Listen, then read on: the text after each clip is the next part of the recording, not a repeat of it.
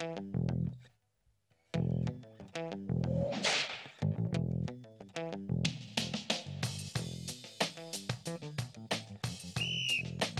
your team project is due today. This final test will show how you can work as a team to serve our community. In the pool!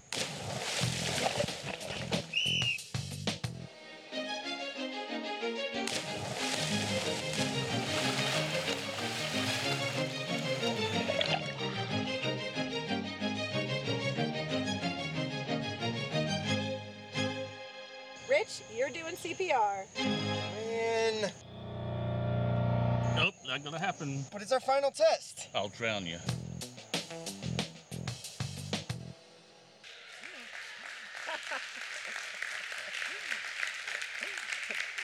Last night I had back-to-back, I had Sitting on the Dock of the Bay, one of my favorite songs in the whole world. All the boomers up here were rocking out to that song. And then Jody whistles, and then I get the synchronized swimming. And I was just totally thrown off to start this message. Oh, that's good stuff, isn't it? I said, I've got to give the staff, those staff that did those videos, I've got to give them some kind of reward for being looking so goofy. I'm going to figure that one out. Well, I'm glad our LA trip is back. They went to the Dream Center and did some incredible work out there. And if you were on the team, would you stand, please? Buddy and Joe, I know, give them a hand. They were representing Salem Fields out in the beautiful city of Los Angeles, California. They made it back yesterday, and we're really grateful for that. Well, you and I were created to be connected. We were created to be connected with God, with each other, and with the universe. Now, Simon and Garfunkel wrote a song that said, I am a rock, I'm an island. And it said, and a couple of lines go, safe within my room, no, hiding in my room, I'm safe within my tomb. I touch no one, and no one touches me. I am a rock, I am an island. That is the complete opposite of God's design and rhythm for our life. We were designed for community. Watch this. Hanging around in the rain, playing the same little game. I'm only hoping to get to see you, looking around as if I had something I had to try, when all I want to do is see you. I'll say it was chance and ask you to dance, and that will start our romance. And after all I've been through, just to get close to you, I know that you will love me too. Yeah! Hey!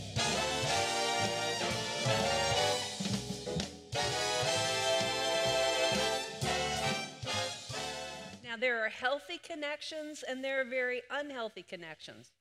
And God's rhythm and order teaches us how to have healthy connections so humanity can thrive, so we can have the abundant life, so we can live. Now, in this series, Lifeguards, we've had a key verse. Did anyone memorize it? I did. Guard your heart, say it with me. Guard your heart above all else, for it determines the course of your life. Now, that's pretty big, isn't it?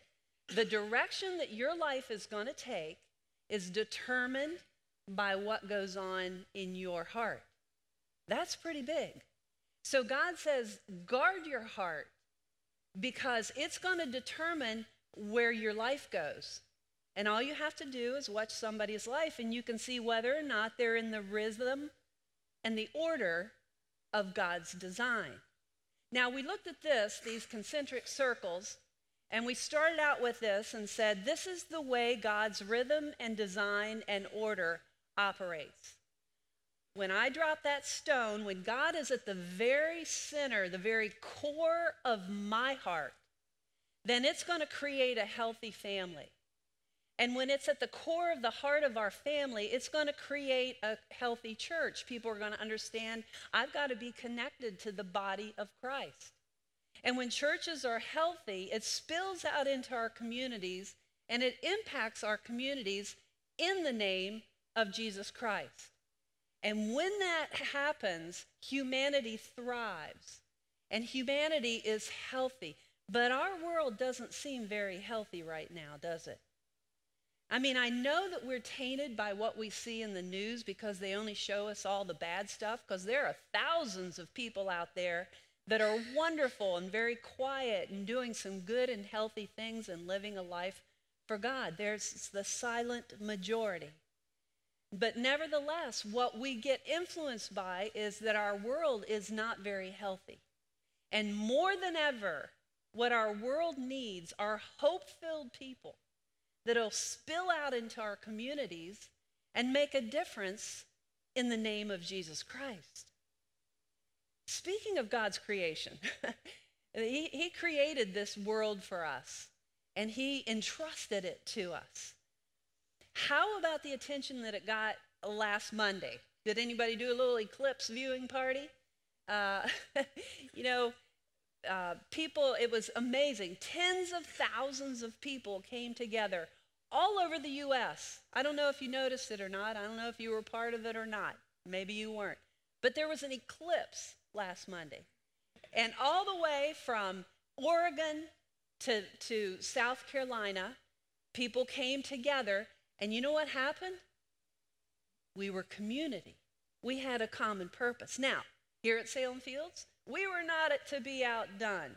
There was a very small staff here. There were a lot of people were gone on vacation out in L.A. And we had this little spontaneous come together, our own little eclipse viewing party. We didn't plan it, and the problem was I didn't have any glasses. And it's very hard for me to have this natural phenomenon and not say, I got to see that thing. So Colin, our resident inventor, now he didn't invent this, but he came carrying out a couple of boxes, and there he is, and he says, I think we can see this, because in elementary school, I made one of these things. So he started putting this thing together, and I'm thinking, oh, yay, I'm going to get to see the eclipse. But out on the deck, God provided. There was a family there, a man and his wife and his 2 children, and he had stood in line for 2.5 hours at the library, and he got 2 pair of glasses. And I said, oh, and he said, of course I'm going to share these glasses with you. So we were out on the deck, and we got to look up and take those glasses, and then Olay brought us out some mango smoothies that Kelly said tasted like cream corn, but nevertheless, and once he got that in our minds, it was like, well, yeah, I think it does taste like cream. But we had our own little viewing of the eclipse, and we got to see it up there, and it was amazing. And then we looked, Colin's little box thing did work. It was kind of like this tiny little thing that you look through a pinhole, and we saw it in there. But we actually got to see that phenomenon, and it was amazing. But you know what the best part was for me? I didn't have to get in a car and ride 20 hours after 2 minutes of God showing off for me. We just went back to work. But you know what awed me? What awed me about that was that for 90 minutes, as that shadow cast over the United States, people came together with a common purpose. And what was that? To look up and to see an incredible phenomenon. Whether or not they said it was God's rhythm and order right there in the sky, right there at its very best. On the way home, I had my talk radio on, and Hank Hanegraaff came on, and he said, you know what, there'll be a lot of false prophets that'll try to tell you that the eclipse has some kind of apocalyptic meaning. He said, don't listen to that. That's not what it is. Eclipses happen all the time. We just don't see them. This is not about God's judgment or the end of the world. This is not about that. Don't listen to that. He said it's just like Jeremiah. I'm reading Jeremiah every morning right now, and Jeremiah was a prophet, and he said to the people, they lead people away with reckless lies. Be very careful what you listen to. No, what this eclipse was, this event pointed to one thing and one thing only: the majestic, beyond genius designer and creator, God. That's what we're to proclaim here. The fine-tuning with which this happens can have no other explanation than an eternal, powerful, intelligent, personal mind we call God, Jehovah. Now, a lot of people will refute that. Bill Nye, the science guy, what a cute little man. But do you know what he says? He says that we're all just a mere insignificant speck of soil adrift in the universe, and everything is just simply happening by chance. Now, we here this morning, most of us probably would say, oh, that's not true. There are lots and lots of people that believe that. The problem with that is that anything that happens by chance inhibits life. It doesn't sustain life. Chance does not sustain life. Think about this.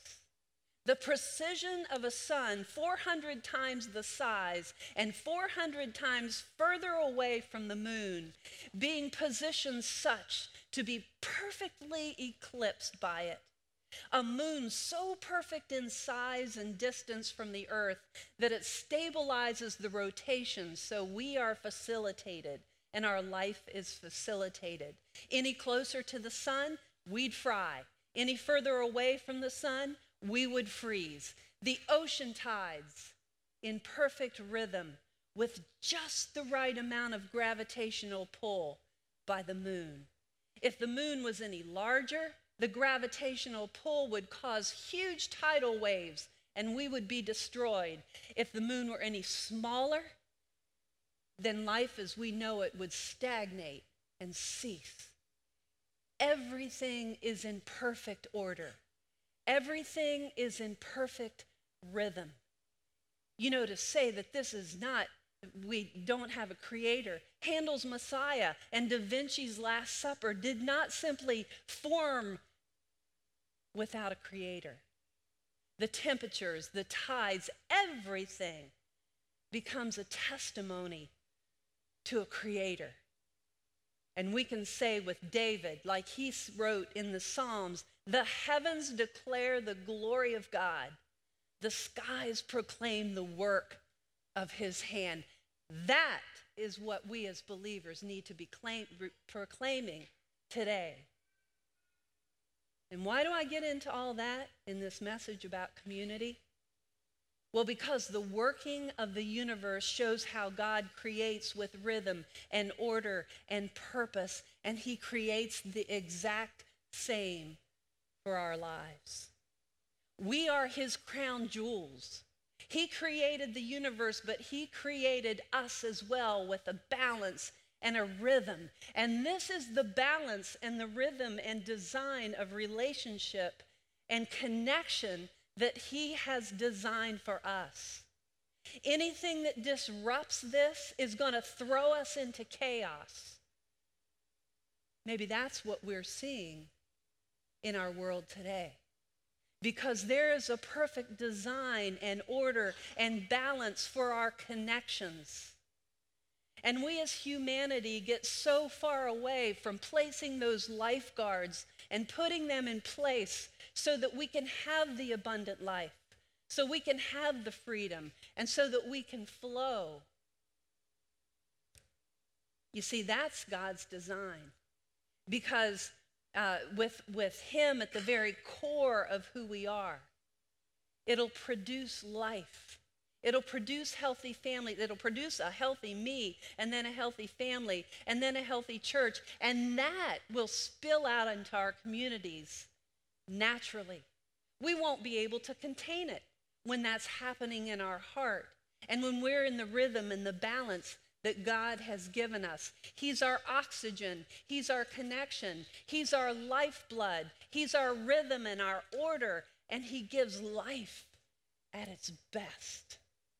Why do people not want to get into that rhythm and flow? Because we want to go our own way. We want to be at the center. We don't want to be vulnerable and hand our lives over to a creator. In fact, we want to just kind of wipe out the creator altogether. Because we don't want to look stupid in front of other people, to be vulnerable and maybe say, God, I need help. No. We want to be at the very core. And when we place ourselves at the very core, everything is thrown into chaos because it goes out of the balance of God's rhythm and nature. And along with this, there's a warning. Remember that sign? There's a warning. When we stray from his design and his rhythm, when it's disrupted, it not only throws our world into chaos, it throws us into chaos. And it impacts our families, and it impacts our church, and it impacts our communities. And chaos happens. And then we look at our world and we say, what's going on? Well, that's what's going on. That's why we're thrown into chaos. What our world needs more than ever is for people that will be hope-filled with the light of Jesus, that will spill out into the communities and not tell anybody else what they need to do, but be living that ourselves. So we're going to pick up where Kelly left off last week, and he talked about the dual purpose of the church. There's a welcoming door, and it's a beautiful thing to watch on the mornings, the greeters that are welcoming people. And there's a welcoming door that swings inward, and it's supposed to look like this. Here's a few reasons why people don't go to church. I can't come to church until I get my life together. Church is how I got my life together. Church is filled with a bunch of hypocrites. And there's always room for one more. All they care about is your money. They care about me, not about my money. Is there some kind of dress code? Yes, the code is wear some clothes. Church, it just makes me nervous. I was nervous at first, and then I felt right at home. I'm not sure I believe everything that you believe. But you can still belong. Church is for wimpy, girly men. You want to say that again? If you knew me and what I've done, you wouldn't want me. If you knew me and what I've done, you wouldn't be worried. You can come to my church even if you were brought up Catholic, Baptist, Methodist, Jewish, Mormon, Lutheran, Pentecostal, Presbyterian, Church of Christ, Southern Baptist. a little bit of everything and a whole lot of nothing. See, it's not about a religion, it's about a relationship. So please, come to my church. Where nobody's perfect. Where beginners are welcome. where socks are optional, but grace is required. Where forgiveness is offered. Where hope is alive. and where it's okay to not be okay. Really.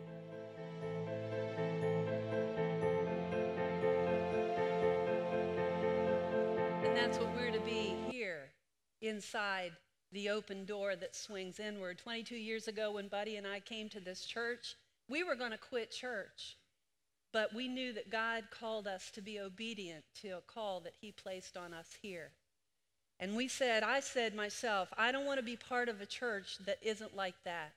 A door doesn't swing inward and people are loved and accepted, because we needed to heal. We needed to be accepted exactly the way that we were. And I think if I hear anything more than anything, when people come to this church, they'll say it's very welcoming, it's friendly, and I can just be myself. That's what God called us to. But it doesn't stop there. This is not about us coming in here and being a holy huddle and everybody coming together and saying, yeah, I believe in a creator. No, that's not what God's design and rhythm was.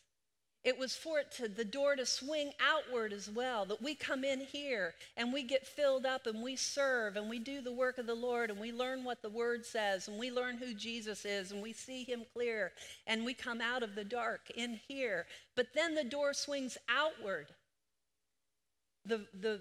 It's not completed until we go out and we impact our community. Well, how do we impact our community? So I'm going to give you 3 lifeguards that will impact our community. First of all, be visible. Be visible in the community. Jesus said this, he said, you are the light of the world. A city that is set on a hill cannot be hidden. In the same way, let your light shine before others that they may see your good deeds. Oh, that's a good thing. However, do it to glorify your Father in heaven. Now, Jesus is telling his listeners on the Sermon on the Mount here to be what he was. What an honor that God calls us, that Jesus calls us to be what he is. And what was he? What is he? He's a light. He was a light. He would walk out into the world and he took light into the world. How do we do that? Well, we watch him. We model him. We allow his word to penetrate us and to change us and to transform our heart, because transformation causes us to glow in the dark naturally. We cannot conjure that up. We can't come in here and say, ooh, I gotta be more like Jesus and so I can go out into the world and I can be. No. The only way that's gonna happen inside of you is to allow your heart to be transformed and for Jesus to live inside of you and the Holy Spirit to guide you, so that when you go out in your everyday work-a-day world, you don't have to be out there thumping people over the head with a Bible or even witnessing to them. Wherever you go, the light of Jesus goes. You can't conjure that up. You can't hope for that. You can't just try and work hard and be that. That has to come from a transformation of knowing Jesus and knowing his word and allowing that double-edged sword to change you. So that when you go out there and you have your radar up, there will be moments where people will ask you what's going on in your life.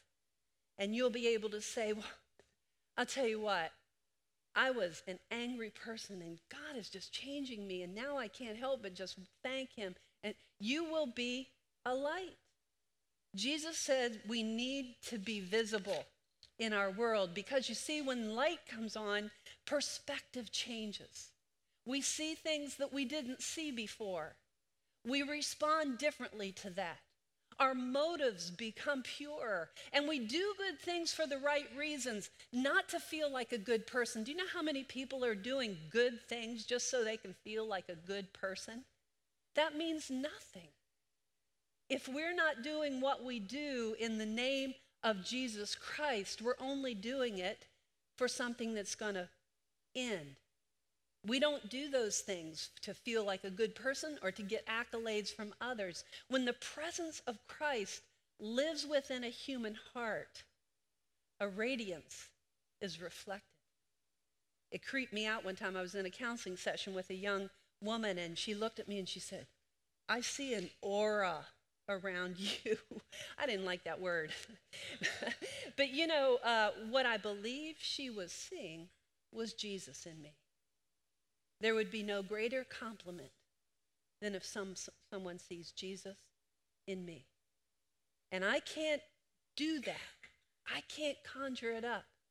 It has to be natural without me even thinking about what's going on, because I have allowed God to transform my heart so that in my family unit I can be healthy, so that I can create a healthy family, so that we can create a healthy church, and we can spill out into our community and be hope-filled and take the light of Jesus wherever we go. We don't need a service project or to be doing something to show the light of Jesus.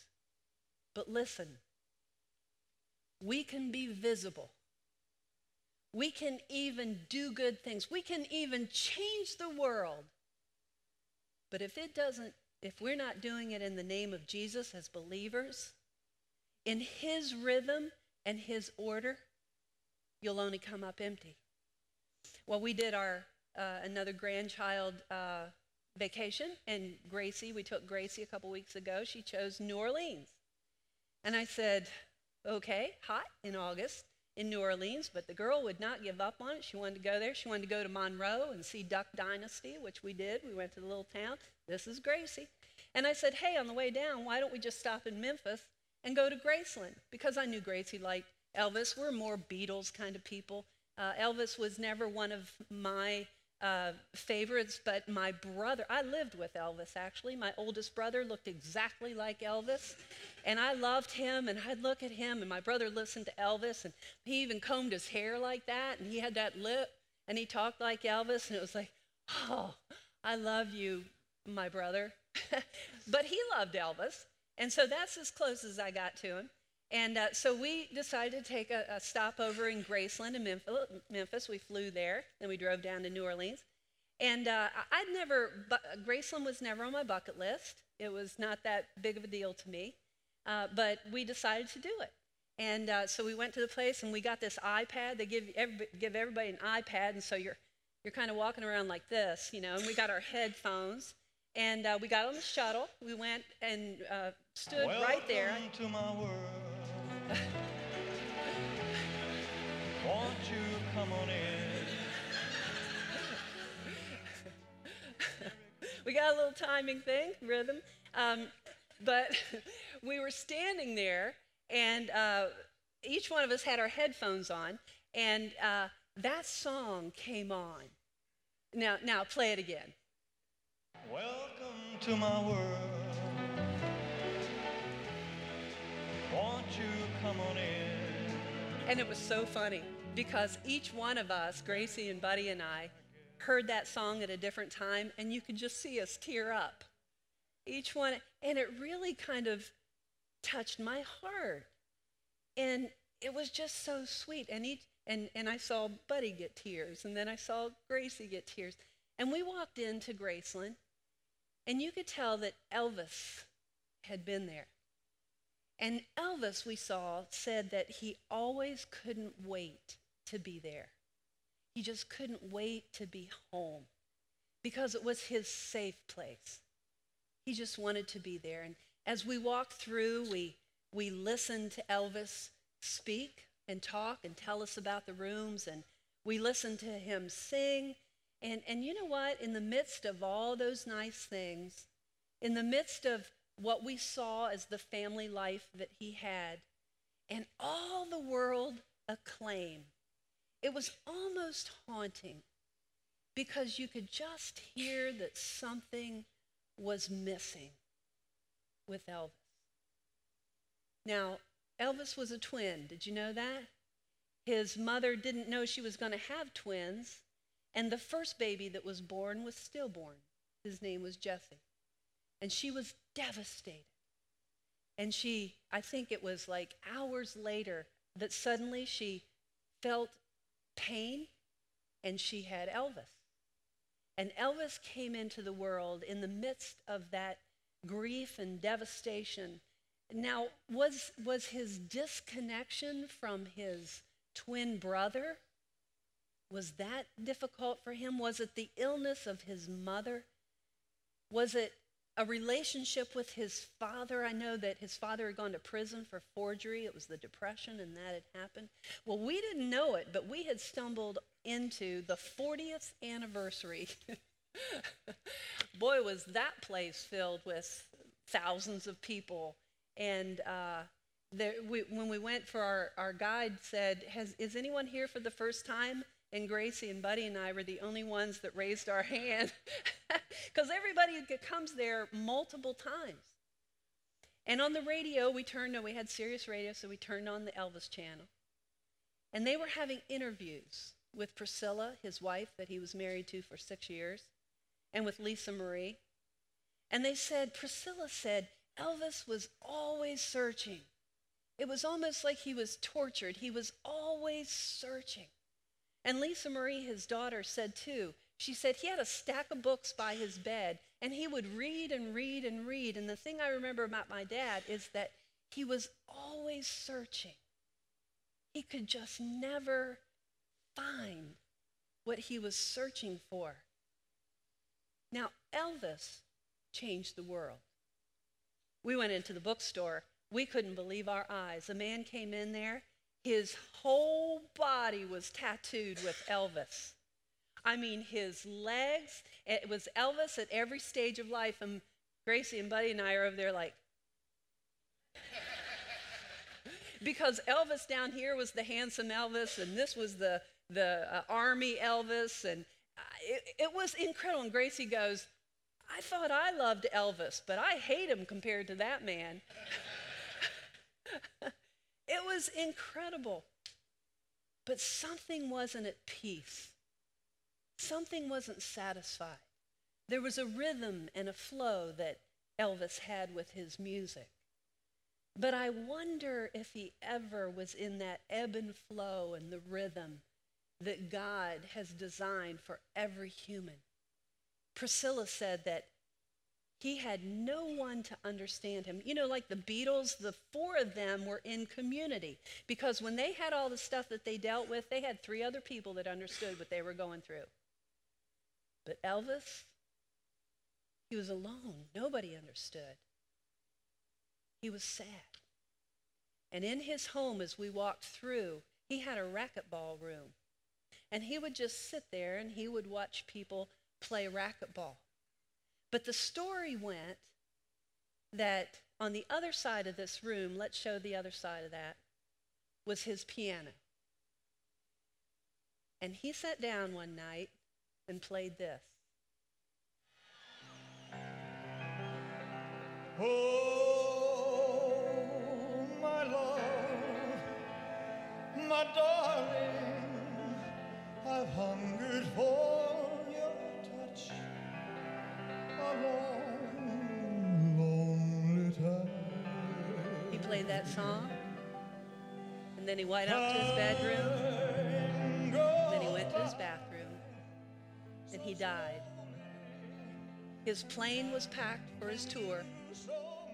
He was all ready to go, but his heart was so heavy, physically and emotionally, that it stopped.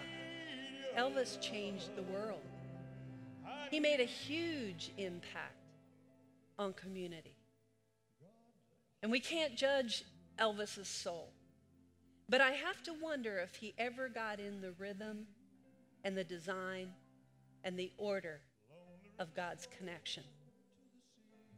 There's a rhythm and a flow to that design. Something was missing. Elvis was pretty visible. I don't know of anyone in the world today that people still dress up and have concerts like Elvis. 40 years later, it's phenomenal, the interest and the millions of dollars that are being made off of Elvis. He was visible. But did he make an impact in the rhythm and flow of God's design in the name of Jesus? I wonder. Well, another lifeguard is that in our communities, we're to strive for unity, and strive is a huge word there. Strive for unity in diversity. You see, this is what will set us as Christ followers apart, and it shines God's purpose and rhythm. This is not possible without the Holy Spirit. Not possible. God says this, he says, just as a body, though one, has many parts, but we have arms, legs, head, eye, nose. We've got lots of different parts, but just as it's all one body, but all are many parts one body, so it is with Christ. For we were all baptized by one Spirit so as to form one body, collectively, coming together as one body, whether we're different, and he lists them, whether we're American or Indian or black or white or whatever, he lists them here, whether we're Jews or Gentiles, slave or free. And we were all given the one Spirit to drink. Even so, the body is not made of one part, but of many. What does this mean? Well, Gracie and Jackson and I went on a bike ride the other day, and we rode through Salem Fields, and Gracie said, let's go over to the Mossers' house.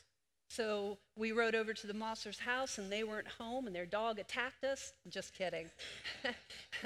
But we took a selfie of us with their house number to let them know that we were there. And as we were riding up, Gracie says, I love Justin and Danny, but they're Dallas fans. They're Dallas fans. And I looked at her and I said, it's funny you say that, because one of my points in my message this week is unity in diversity. Do you know what that means, Gracie? And she got this cute little smile that I knew she knew exactly what I was talking about, because she loves the Mossers. They're different because they're Dallas fans. But you know what? The connection is that we love one another, that we're humans together, that we're people together, and that we find our common bond, and then we celebrate and allow other people to have their differences. And that does not sever or destroy the bond that we have together. And the only way that that is possible in this world, and the reason the world cannot do it, is because it takes the Holy Spirit living in us, modeling to us how the Father, the Son, and the Holy Spirit are three different parts, but they come together and are in perfect unity. We will never understand this, never be able to, unless we allow the Holy Spirit to speak that in our lives. That is the rhythm and the order of God's design. It is no wonder our world is in chaos. Maybe we can understand our world just a little bit better. Give a little bit more grace, because we are the ones that are to carry that out into the world and model that and be visible and show the love of God in spite of our differences, in spite of different lifestyles, in spite of different perspectives. How do you respond when people do things differently than you think is right? Different lifestyles, political views, religious beliefs. Do you argue and debate? Do you jump on one side and you argue your point so that other people will believe the way that you believe? Do you look down on others? Do you talk about them behind their back? You know, marriage is the greatest test of finding unity in diversity, because that person can grate on your last nerve. And our response to that is to be finding what we have in common and celebrating our differences. He calls us collectively to cooperate in his rhythm, to serve together, to love together, to show the world that we can be different yet in harmony. The world doesn't understand what it means to live by the Holy Spirit. Why would we expect them to? It's our responsibility to model that, no matter how we're treated. It's only possible when we reflect the mystery and the rhythm of God. And it's displayed in the 3-in-1. He showed us that is the unforced rhythm and the order of God. One more lifeguard. Value the simple, seemingly insignificant. There are a lot of little things that you do or you don't do that influence other people.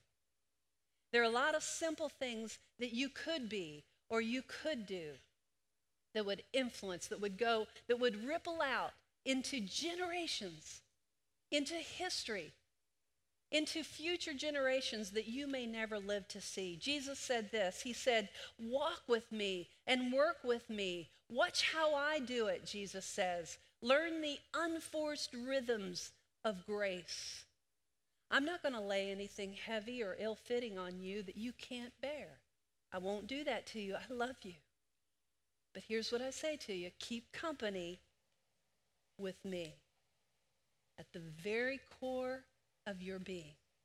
That's what you put your eyes on. Not on fixing this or doing that. You put your eyes on Jesus. Walk with me, he says. Keep company with me every day, and you'll learn to live freely and lightly. And who in this world would not want that? You can't conjure that up. You can't work hard and do that. You live with him. You keep your eyes on him. You keep company with him at the very core of your being, and it will impact your family in healthy ways, and that will impact the body of Christ in healthy ways, and that will spill out into our community in ways that people say, what is it that's different about you? Well, let me tell you, I love Jesus. He's been my guide. He's been my friend since I was a child, and I would not live without him. I once was this. Let me tell you what's going on in my life. Talked to Buddy one night after they got back from Skid Row, and we talked about how we can just go out into the world and just have our radar up and just be watching and listening and be ready for whatever. He said they walked through the park, they handed out hot dogs, and he was worn out. And I know Christian was there and Jody was there, and physically it was very taxing on them. And I know emotionally it's very taxing, and I could hear that in Buddy's voice. And he said, you know, I stopped and I prayed with people. Some people didn't want to be prayed with. They went to Skid Row and then they went to a park. And he said, and I suddenly realized I'm doing this out here in California and LA. And I don't even do that in my own community. You know what? Sometimes we miss the very simple. We make it way too hard. We just carry the light out into our community with us. We have our radar up, and we're ready whenever we have that opportunity. We're going to revive our Hope Saturdays. And this will be an opportunity for people to come together and have something in common and go out and spill out into our communities. And sure, do good things, do service projects, but we will go out in the name of Jesus collectively as a body and make an impact in our world. The second small little simple thing that you can do is take that picture out there. Because social media, you know what that's all about, right? It's a wonderful thing, it's a horrible thing. But we can do something that will make a statement, just a small statement, and you will never know the impact that you might have on your friends, on people that see you, that might say, what was that all about? And all we have to say is, I'm just making a simple statement in our world today that I'm going to choose love. I'm going to choose God's love. And so a simple little family picture, or couples or kids or whatever, you've already seen them posted, to put that out on social media is our statement at Salem Fields Community Church. We're not going to use the word win. We're not going to use the word hate. We're going to say, you know what? We choose love. We choose love. That's a simple little thing that you just might miss, but could be very, very powerful. And you know what else we can do before we leave here today? We can pray for us, and we can pray for our world. And so what I'd like you to do is listen to the words of this song. Just allow God and the Holy Spirit to work in your life. And after that, I'm going to ask you to come up here and join me, and we're going to pray. I will lead us in prayer for ourselves and that we can make an impact in our world in the name of Jesus. Listen to these words.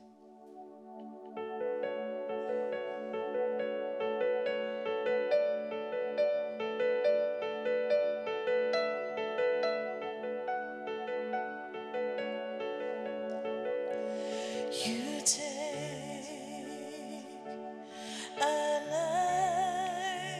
lives, flawed yet beautiful.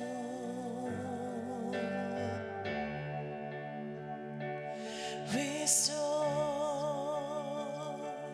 refine, Lord, you're merciful.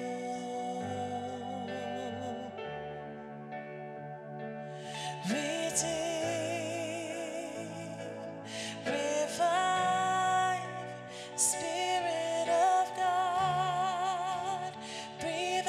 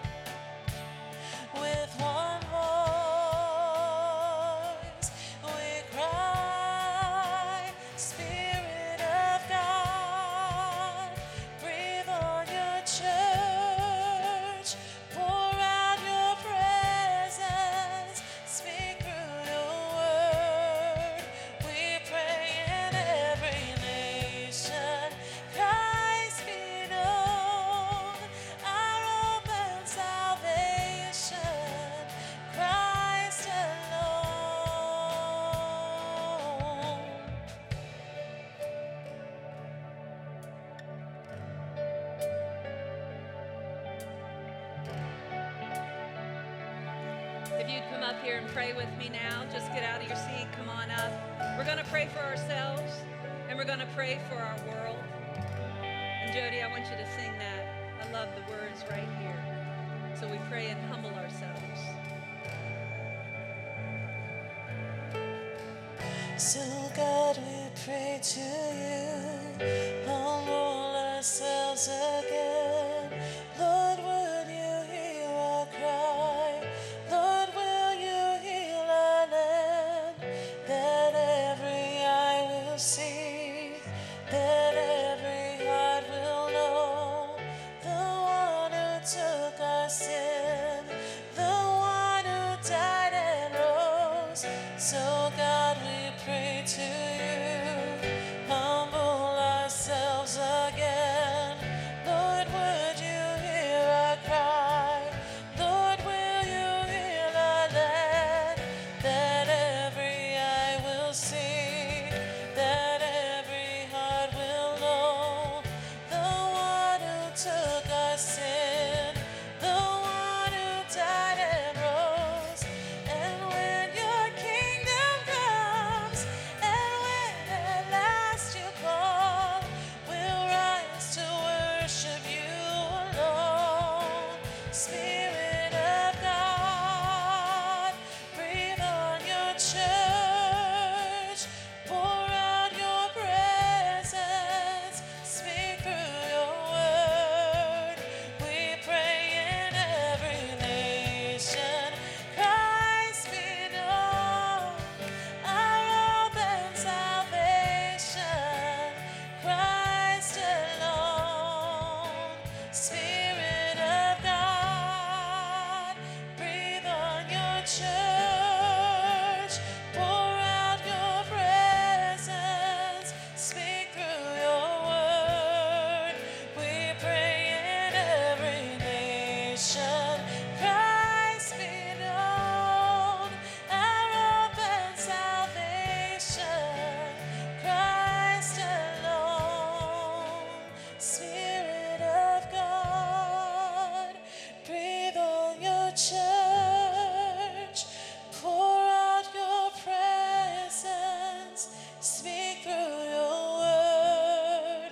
We pray in every nation, Christ be known, our hope and salvation, Christ alone.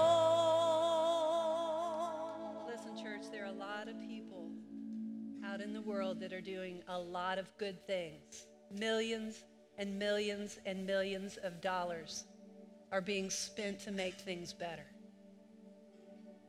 but not in the name of Jesus. We are called to do all that we do to lift up the name of Jesus. And when at the very core of our heart, He reigns, it'll impact our families in healthy ways, the body of Christ in healthy ways, and we will be in our communities what God has called us to be in the name of Jesus, brought together by the Holy Spirit, the three in one, appreciating and loving the differences and the color that everyone adds with their difference. That's what will separate us. We are a powerful army when we are in the ebb and flow and the rhythm and the order of God. Father, thank you so much for your presence here. Would each of us just right now, if there's anything in your life that you need to confess to God, you can do that right here, right now. You don't need a priest, you don't need a pastor, you don't need anyone. You can go before the Lord vulnerably and say, God, there are things in my heart that I need you to transform. Would you do that? Would you confess that? Because that's when we get into the rhythm and the flow of His design. So, Father, we come before you and we confess those things that aren't pleasing to you in our hearts, and we lay them at your feet.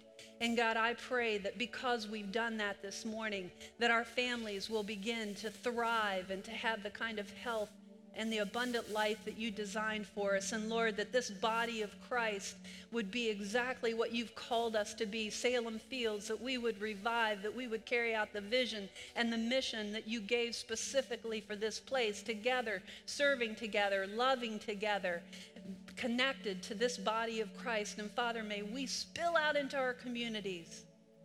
And God, right now we ask you to heal our land, but God, we also realize that when we pray that, you are calling us to be the answer in a dark world.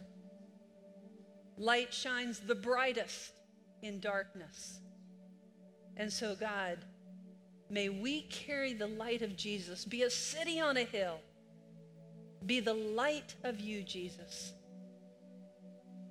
May we show the world that we choose God's love. Thank you, Father, for your presence here this morning and what you've done in our hearts. We give you all the glory. We do it all in the name of Jesus. Amen. Thank you, guys. Now let's go out onto the playing field. This was just the locker room. See you guys next time. Spirit of God.